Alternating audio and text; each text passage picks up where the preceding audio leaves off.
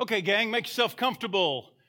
I want to introduce you to someone you may or may not know. Wayne, would you give me a hand up here, please? This is Wayne Thaler. Now, if you've participated in one of our golf tournaments or sponsored anything to do with one of our golf tournaments, you probably know Wayne very well because he's very instrumental in just that. Let me make sure there we go. Wayne, why don't you tell us about your wife? You've got 2 kids, right? You're married to who, Mary? Yeah, my wife is Mary. A lot of you probably know her. She couldn't be here today. My daughter Jessica over there, she's 14 in Metter High School, and my son Justin, he came home from the National Guard, being deployed at the border in Texas for a year, and he's trying to get back on with the Border Patrol right now. So he's really excited about that. That would take him to Texas. Tell me this: how long has your family attended Grace Community Church? Well, we've been here for 13 years. You are self-employed. You're a business owner. No, I was a stockbroker for my whole life, but I just recently gave that up and took a job that had been offered to me several years ago. Okay. Put a lot of thought into it. I was really afraid to do that, but I finally made the jump and did that. Tell me about your upbringing. What did your religious understanding, what did that look like when you were younger, even before coming to Grace Community Church? Was your family religious? Were your parents religious? What'd that look like? Yeah, my parents weren't religious. Grandparents were, but we didn't go to church growing up. My father was a skeptic, and that kind of taught me to be a skeptic. He was very suspicious, not really of God, but of the church. Mm-hmm. And he didn't. He thought I was a sucker for giving money to the church on a regular basis. You recently spent a lot of time with your father. Yeah, he's been diagnosed with terminal cancer. So I spent a couple months with him this winter, and he had a house in South Carolina and Wyoming, but he decided he wanted to be in Wyoming, so I drove him back to Wyoming in November, and we had a lot of time to talk about all that. And I had told him about my tithing, and my intention was to have him. I told him it's not too late for him to have a relationship with God.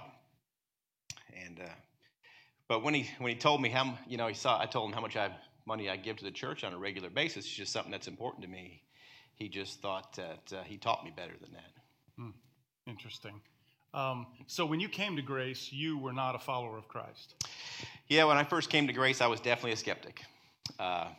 Didn't know what to think. In fact, I hadn't really grown up in the church at all, and I had those same suspicions. And the first service was just about that. It was Mike had his sermon about he had the kitchen table set up over here with the 4 chairs. Some of you guys might remember, but one of those chairs was a skeptic. And it felt like that sermon was meant just for me.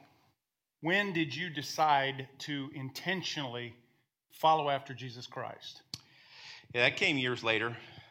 I think in 2015, right around there, my job was very, very stressful, and I started losing a lot of sleep. Couldn't sleep at all at night. And I just it came to me. I started praying every night. And praying intentionally. There's a difference between what I used to do and pray when you want something or when something's not going right. You might pray here and there, but it became intentional. And I started praying about my job and what to do. And somehow my problems about sleep did go away. It's quite something. My understanding, if I'm doing the math right, is that you and your family sat in this church for almost 10 years before it became clear to you and you overcame that skepticism and decided to follow Christ intentionally. Am I correct? Yeah, it took a long time.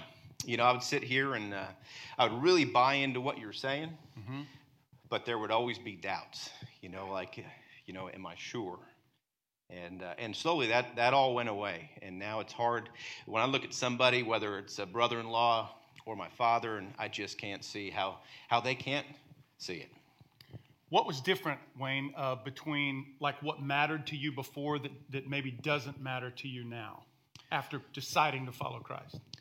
Well, there's a lot of things that used to be important to me that just aren't now. But being intentional about my faith, taking that time, planning it out ahead, and praying at night before you go to bed, and my faith walk, it's always on my mind. Let's flip it. Were there things that were not important then, but that now they truly are? It's very different. Yeah, my family, but also my relationship with Jesus.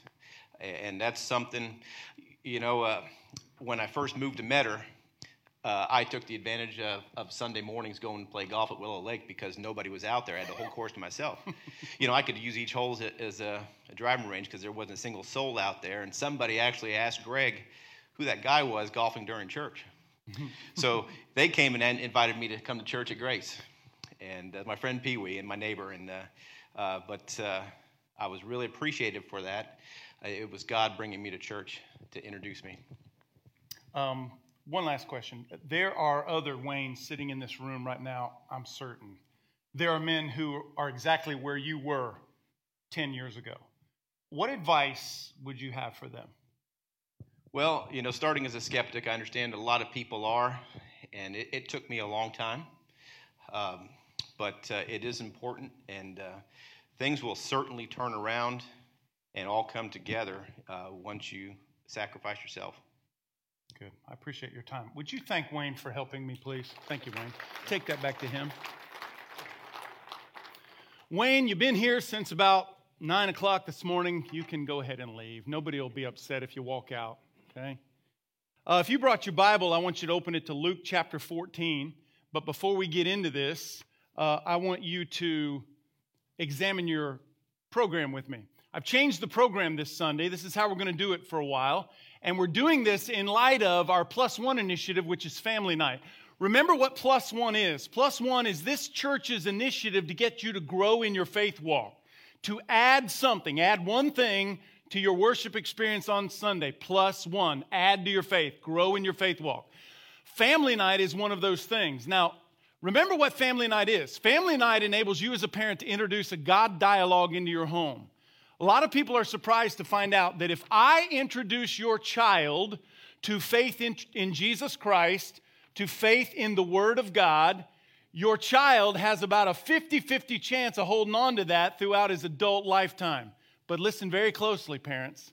If you as mom and dad introduce your child to Jesus Christ, to faith in the Word of God, that child has a 97% chance of embracing that message and holding on to it throughout his or her lifetime. That's how important and critical you are as mom and dad in your home. So we want to help you do that. Now, I know some of you kind of feel as though, hey, that's the church's job. I bring my kid to church so you guys can talk about that sort of thing, because maybe you think that there's something difficult about it. There's nothing difficult about it, especially with this. If you notice in the program, the first half of the program has to do with a message I'm about to share with you. So you can sit here on Sunday and get the highlights from the first part of the program.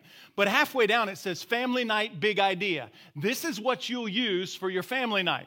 Imagine picking a special night, pick a special meal, could be pizza night or taco night, something the kids like. There's a family in our church that when they did family night, when their children were much, much smaller, they set up a little tent in the living room and they had family night. It was a super cool idea. Imagine establishing, first of all, a family night and then sitting down with your 5-year-old, your 10-year-old, your 15-year-old and engaging in a God dialogue that's meaningful to both you and them. We're going to help you do that. Parents, you can use what we provide on Sundays to set up your own 15-minute family night. You'll find out it goes on a lot longer than that because kids are hungry and interested about the things that we talk about on Sundays, okay? So that's how that works. Now, let's get into Luke chapter 14. I don't know if you know this or not, but about a week ago it occurred to me that we are just a few days away, 6 months or so, from the 20th anniversary of 9/11. When that occurred to me, I realized two things. Number one, I'm getting old. I'm getting older. And number two, 9/11 is the big event for my lifetime, for my generation. I'll never forget that day. My father's generation, they can talk about the assassination of President Kennedy. I wasn't alive yet. They can talk about landing on the moon. My grandfather's generation, they can talk about the crash of the stock market, the Great Depression, Pearl Harbor on December 7th, 1941. But for my generation, it's 9/11. I will never, ever forget where I was that day when I heard the news. You probably can remember where you were. I was standing on the 7th tee box at the golf course in Metter. I was playing golf with two men from our church, and my phone rang. It was a black Motorola StarTAC. Remember that? Remember how excited you were when you got a StarTAC? Remember? That's what I had. I took the call from my father. He said, Michael, his voice was shaking. He said, are you near a television set? I said, no, I'm playing golf with the guys. I named their names. He said, they've gone and done it, Michael. They've done it. He said, get to a television set. America has been attacked. And we dropped what we were doing and we rode those carts up to the clubhouse and we stood in front of that big screen and we were in awe. Even today as I say it, I can remember the chills going down my arms and the hair standing up on the back of my neck. I can remember that static picture, that video coming from across the river looking at Manhattan and the Twin Towers were burning. They were on fire.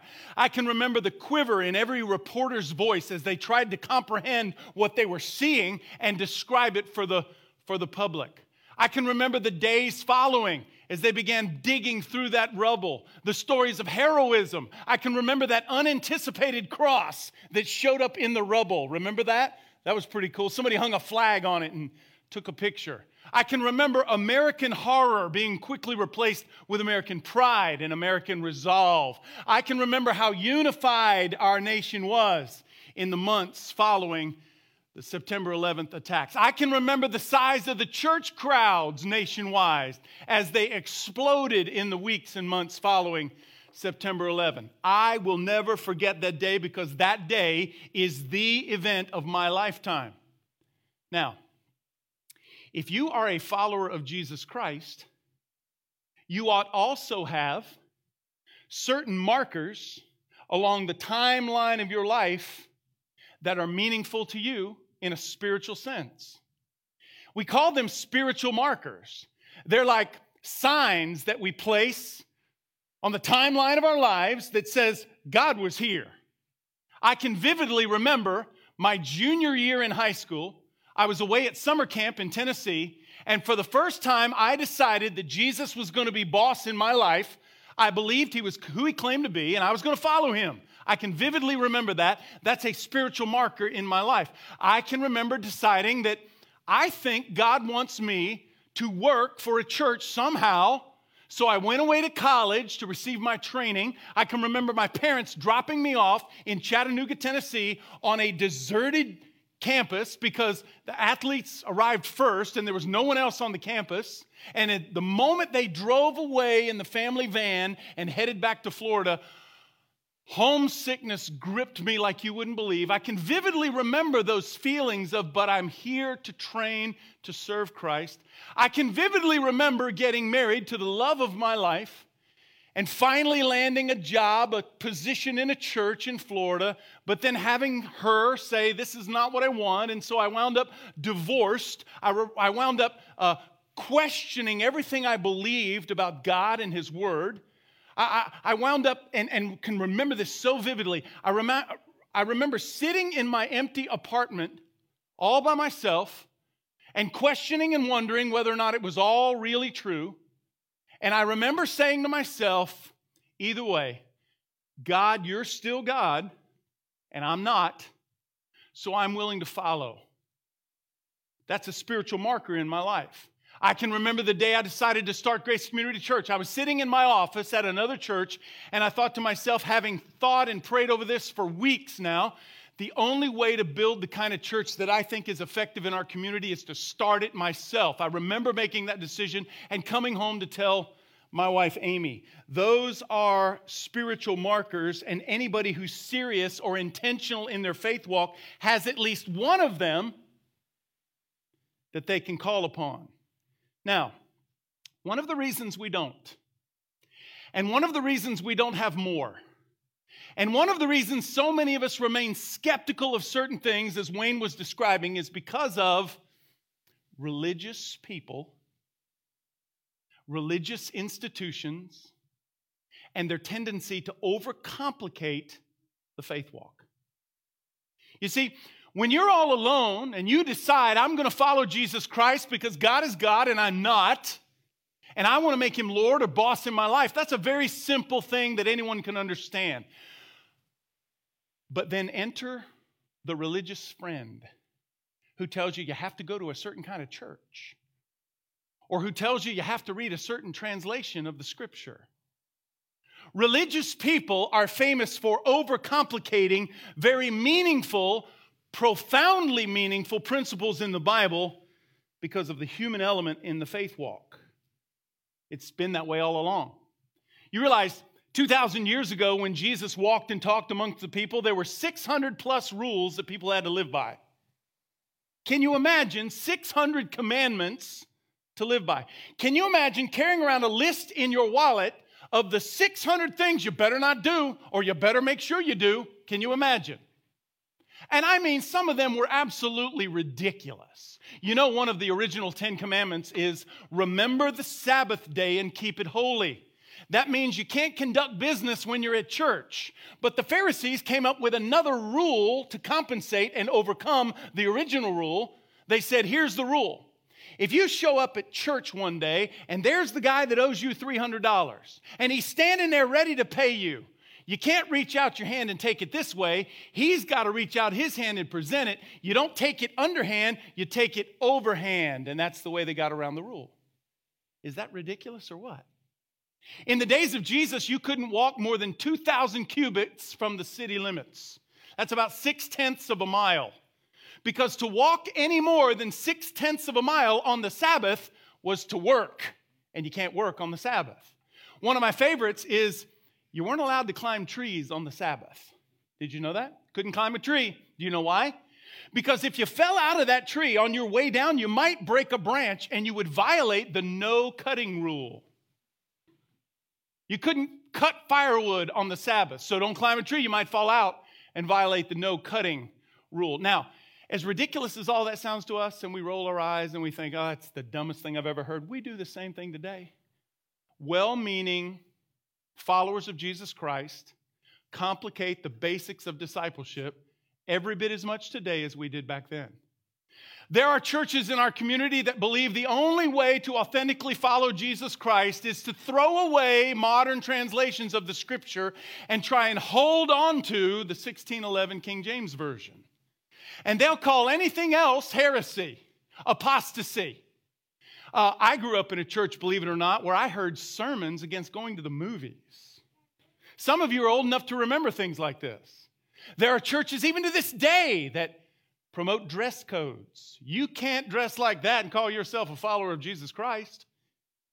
In addition to your faith decision for Christ, we've got about 17 items we'd like to add to your faith walk. Interestingly enough, in our modern age, small groups have become one of those additions. Now, when we talk about adding to your faith at Grace, we're talking about growing in your faith.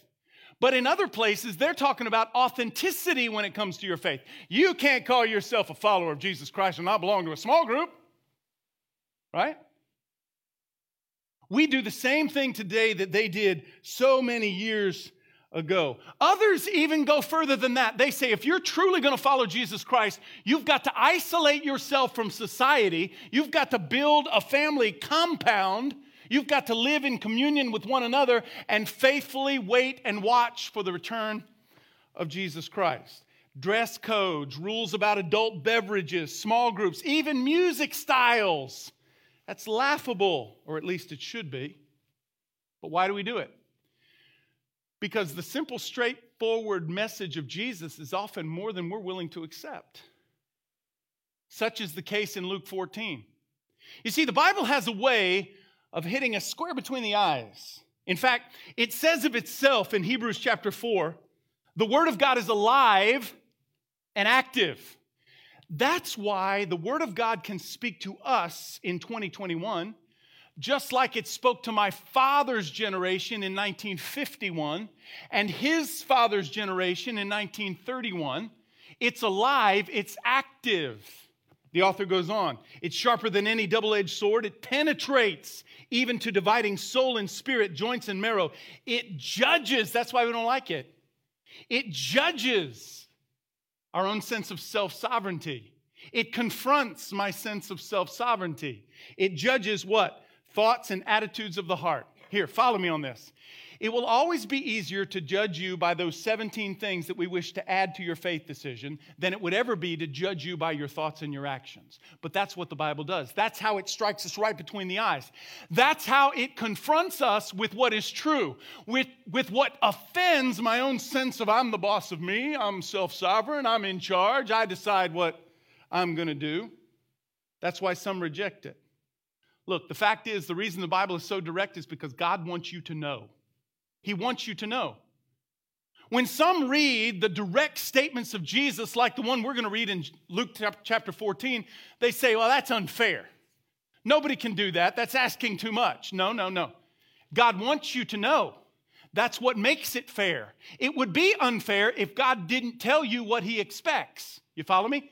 What if you had one class remaining before you could graduate and receive your degree? And you walked in on the first day of class. Most of the time when you walk into the first day of class, there's a syllabus on your desk.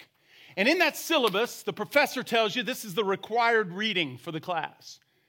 These are the dates of the midterm and the major examinations, the final examination.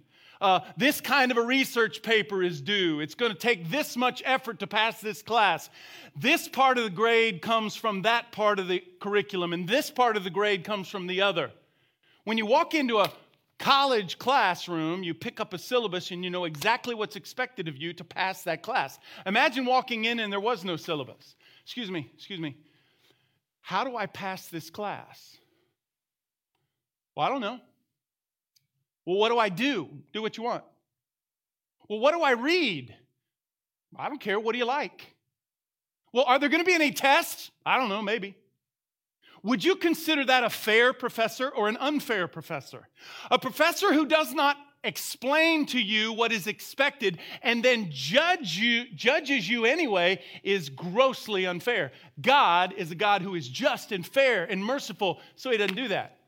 He lays it out there in a very straightforward sort of way. Why? Because God wants you to know. So, here's where we begin.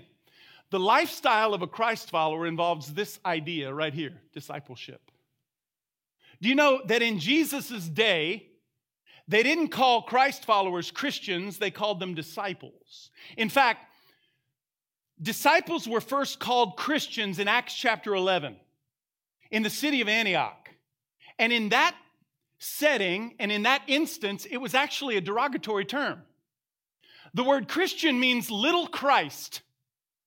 In Antioch, when the disciples came by, they'd point and snicker, all the skeptics. Look at the little Christs. There they go. Look at them. They were called Christians, little Christs, first in Antioch, Acts chapter 11 teaches. But those who were serious in their faith were called disciples. Discipleship. Discipleship means I adhere to the teaching of another. That's why we say at this church, I'm a follower of Jesus Christ. I don't call you Christians, I call you Christ followers. That's why we don't say get saved, we say embrace authentic faith in Jesus Christ and follow after him. You see, I can easily say, I believe that this stool will support my weight. I can easily say, I believe this stool will support the largest man in this auditorium. I believe it'll support his weight. But unless it is my intention to sit down, unless I'm motivated to act on that belief and take a seat, you can't call it faith. You understand? I can say all day long, I believe this stool will hold my weight. The book of James says the demons believe in Jesus, but what good does it do them? If I believe the stool will hold my weight and it becomes my intention to take a seat, now it's faith. That's why we call it a faith walk. Do you know in your New Testament, there is one Greek word that is interpreted two different ways. Sometimes the Greek word is interpreted believe or belief, and other times that same Greek word is interpreted faith. Do you know why the difference? Because sometimes we're talking about the beginning, believing that Jesus was indeed the Son of God. But that's just the beginning. Other times we're talking about the intention, the motivation. Yes, I will take a seat. That's the difference between, oh, sure, I believe, and I have faith in Jesus Christ. That's the difference between Christians believe, disciples walk in faith. That's the difference. Now, before Jesus got started in his ministry, he was 29 years old. 29 years as a carpenter. He followed his father's footsteps. He and Joseph, they repaired furniture, they built furniture, they solved problems with wood.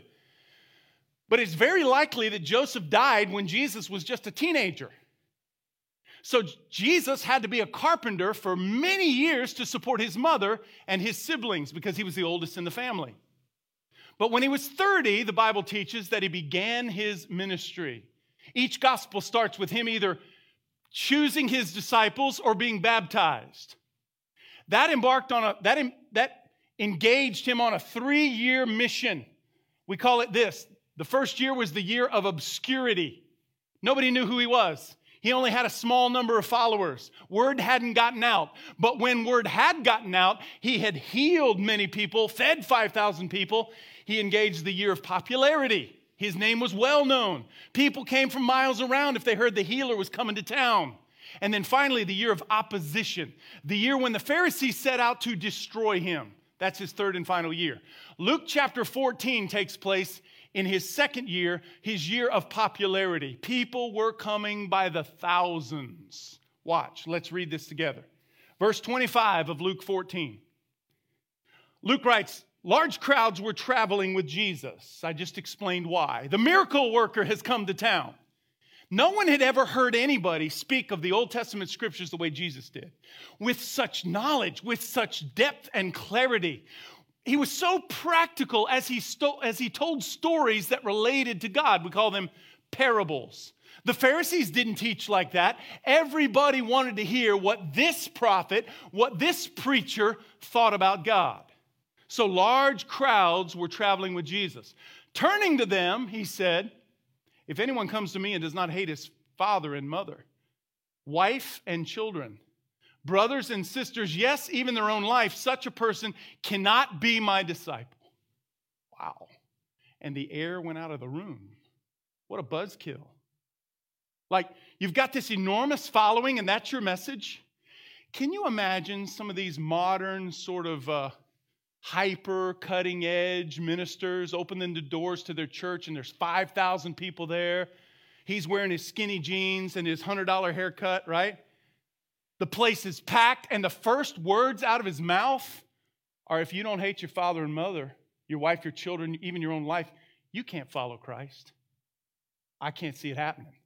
That wouldn't be the message. Why? Because it wouldn't be nearly as popular as we think the message ought to be. But this is what Jesus is saying. Keep reading. It goes on. Whoever does not carry their cross and follow me cannot be my disciple. Now, verses 28 to 32, he gives us two examples of counting the cost. In other words, he's got this enormous crowd following him because he's feeding them. He's healing their children. For goodness sakes, he raised a man from the dead. Thousands of people follow. He turns, he says, listen very carefully. You can't be my disciple unless you're serious. Unless you hate your father and mother, your wife and your children, even your own life. You got to be willing to carry your own cross. I want you to consider the costs. Here are the costs. Verse 28. Suppose one of you wants to build a tower. Won't you first sit down and estimate the cost, see if you have enough money to complete it? For if you lay the foundation and are not able to finish it, everyone who sees it will ridicule you, saying this person began to build and wasn't able to finish. Here's another example, verse 31. Or suppose a king is about to go to war against another king. Won't he first sit down and consider whether he is able with 10,000 men to oppose the one coming against him with 20,000? If he is not able, he'll send a delegation while the other is still a long way off, and he'll ask for terms of peace. Watch verse 33. In the same way, in the same cost-counting way, those of you who do not give up everything that you have cannot be my disciples. In that passage, Jesus gave us three things to consider. If you're not willing to hate those most dear to you, if you're not willing to carry your cross, and if you're not willing to give up everything you have, there's no way you can be my disciple. You can call yourself a Christian, you can go to church every Sunday, but you cannot call yourself a follower of mine. Now, those three considerations sound impossible to me. In fact, I have a very wide streak of skepticism in me. If I were sitting in your seat, I'd be thinking, you haven't given up everything. I don't know what carrying your cross is, but I don't see you carrying a cross. Obviously, you don't hate your wife, Amy. You talk about her all the time. So this can't be real.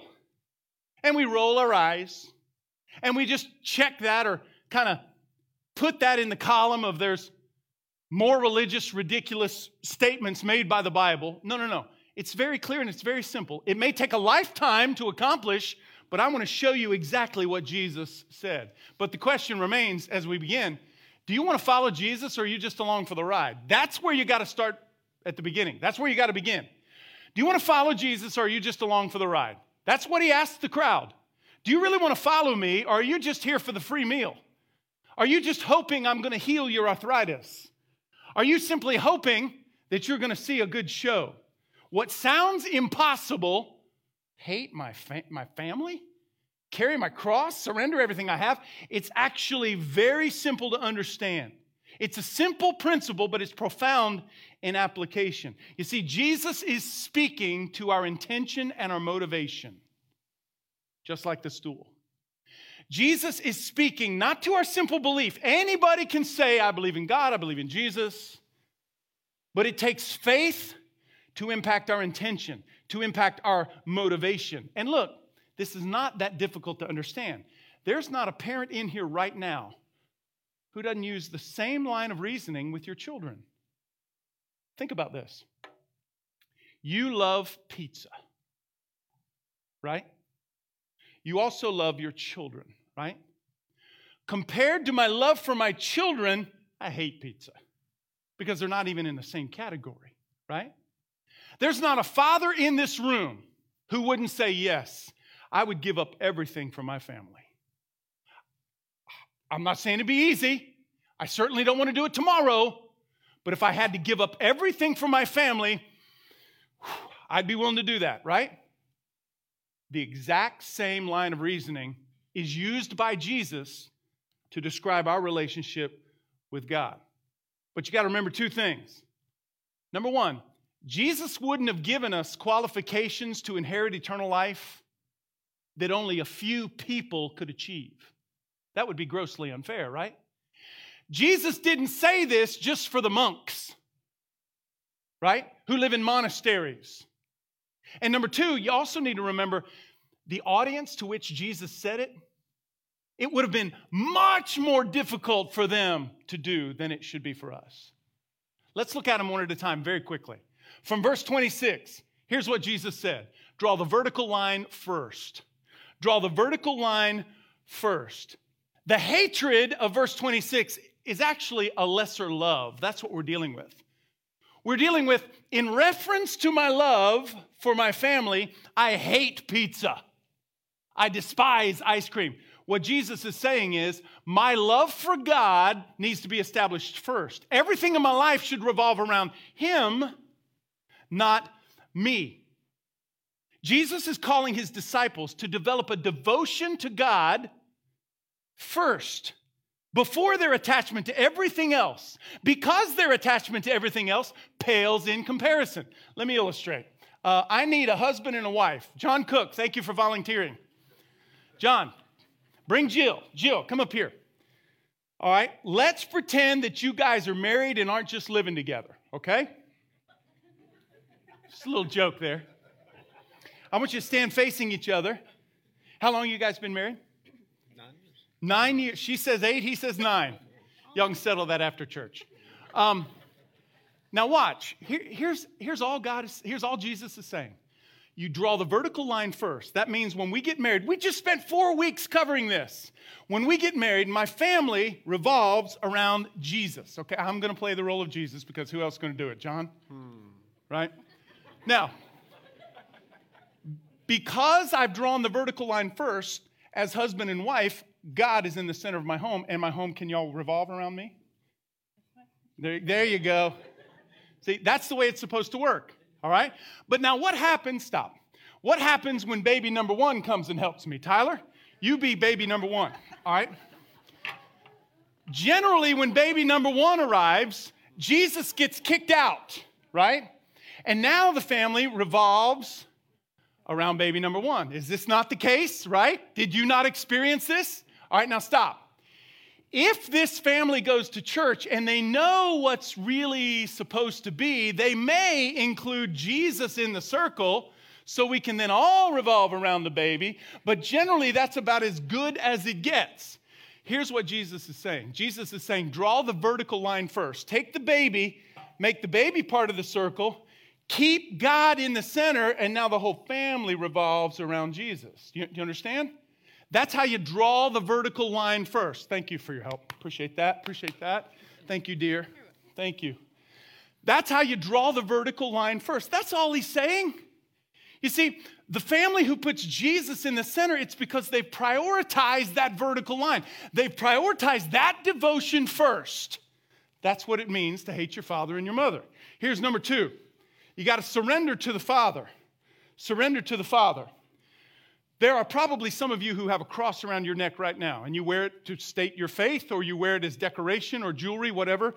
You take that same image of the cross back in time 2,000 years to Jerusalem, and that image around your neck would provoke feelings of hate and disgust and terror, because crucifixion was a brutal way to die. I don't know if you know this or not, but in the first century, Jesus was one of probably, it's estimated, 20,000 prisoners a year who were crucified by the Roman government. Crucifixion was a horrible, horrible way to die. You see, crucifixion was symbolic in the sentence of death. Now, follow me here. When someone was crucified, they'd spend a long time in prison, then they'd strap the cross member of the cross to their back, and they'd make them carry that instrument of torture to their own execution. In doing so, they were saying, I am wrong, Rome is right. I am inferior, Rome is superior. Now, follow me, picture. You've got a frail, gaunt individual because they've been malnourished now in prison for who knows how long.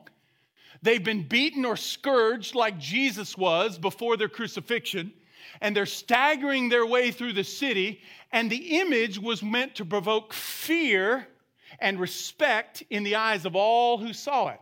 Rome is king. Rome is the authority. Rome is so powerful that this guy is willing to carry his own instrument of execution to his own death. Think about it. That's the beauty of being crucified with Christ. Paul said, I am crucified with Christ, and yet I'm alive. But it's not really me who's alive. It's Christ living in me. How can you make a statement like that? Because before Jesus Christ, I'm pale, I'm gaunt, I'm malnourished. I've been surviving on greed and sex and materialism. I've been surviving on addiction. I've been holding on to things that shouldn't mean what they mean to me. And I've staggered into my own execution. In addition, I finally realized surrender to God, that's my only hope. That's my only hope. I'm malnourished. I've been beaten up by the world. I've been humiliated, shamed. I failed. The world has beaten me up. And so I'm carrying my cross. What did Jesus say? Jesus said, take my yoke or my cross upon you, because my yoke is easy and my burden is light compared to the other way around. That's the picture of crucifixion. That's what Jesus is saying. Unless you're willing to make God the authority for you to surrender, you can't be my disciple, because that's what it takes. And here's number 3, and I'll quit. You got to embrace unconditional Christ following. That's what verse 33 means. When Jesus said, you can't be my disciple if you're not willing to give up everything, I, like you, probably think, that's impossible. Nobody's given up everything. You haven't given up everything, Mike. All these people in this room, this comfortable air-conditioned auditorium, they haven't given up everything. What in the world is he talking about? The requirement seems unreasonable. Look, you need to know how possible this really is. Do you know why it's so possible? Because God doesn't ask you to give it up all at once. It's not like Friday I've got everything, Sunday I go to church, hear this message, and by Monday I have nothing. I'm destitute. That's not the way it works. No, it's one decision at a time. It's one priority at a time. God has this incredible way of bringing something up in front of your face and saying, do you love me more than you love this? And if you are a disciple, you'll say, gulp. This is a tough one, but yes, that's my intention. That's my motivation. That's how I've set up my life, is to love you more than I love this. And then a little later on, he'll bring something up right in front of your face and he'll say, do you love me more than you love this? And you've got to think, yes, I know I should. I got to be honest, that's tough. You see, that's what full surrender is. When you embrace authentic faith in Jesus Christ, it doesn't mean you're not going to struggle with sin any longer. It's not going to mean you're sinless at some point. Hear me. I want to be clear.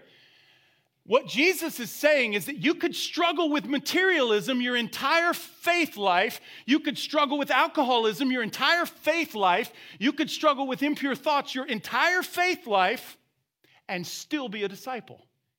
Because it's not your performance that gains access to the Father. It's your intention. It's your motivation. The individual who struggles, when he falls, he gets back up and he asks for forgiveness and he starts again. Why does he do that? Because his intention is to follow Jesus Christ. I'm going to do everything I can to follow him. And when he falls again, he gets back up and he says, I'm going to go again. That's what this means. And many of you practice it. So I end with a question. Is it your intention to follow Christ or what?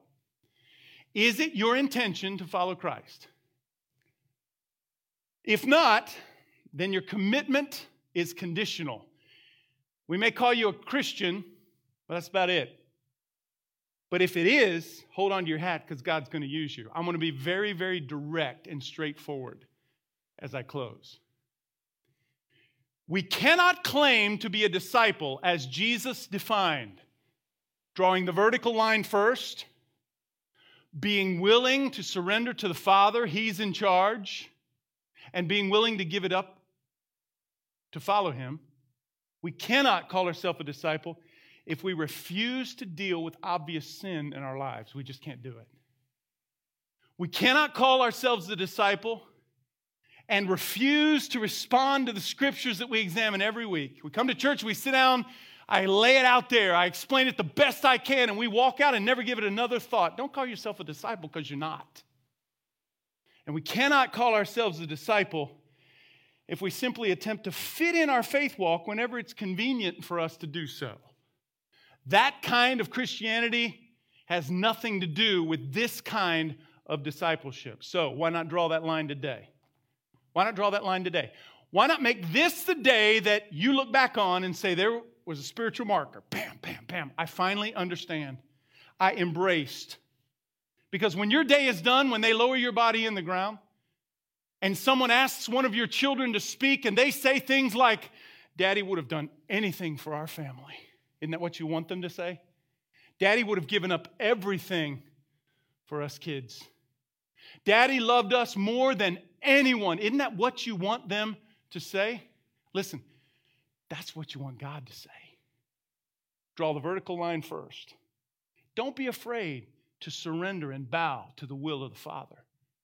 And don't hold on to these temporary possessions so tightly that you're unwilling to let them go for the good of your King.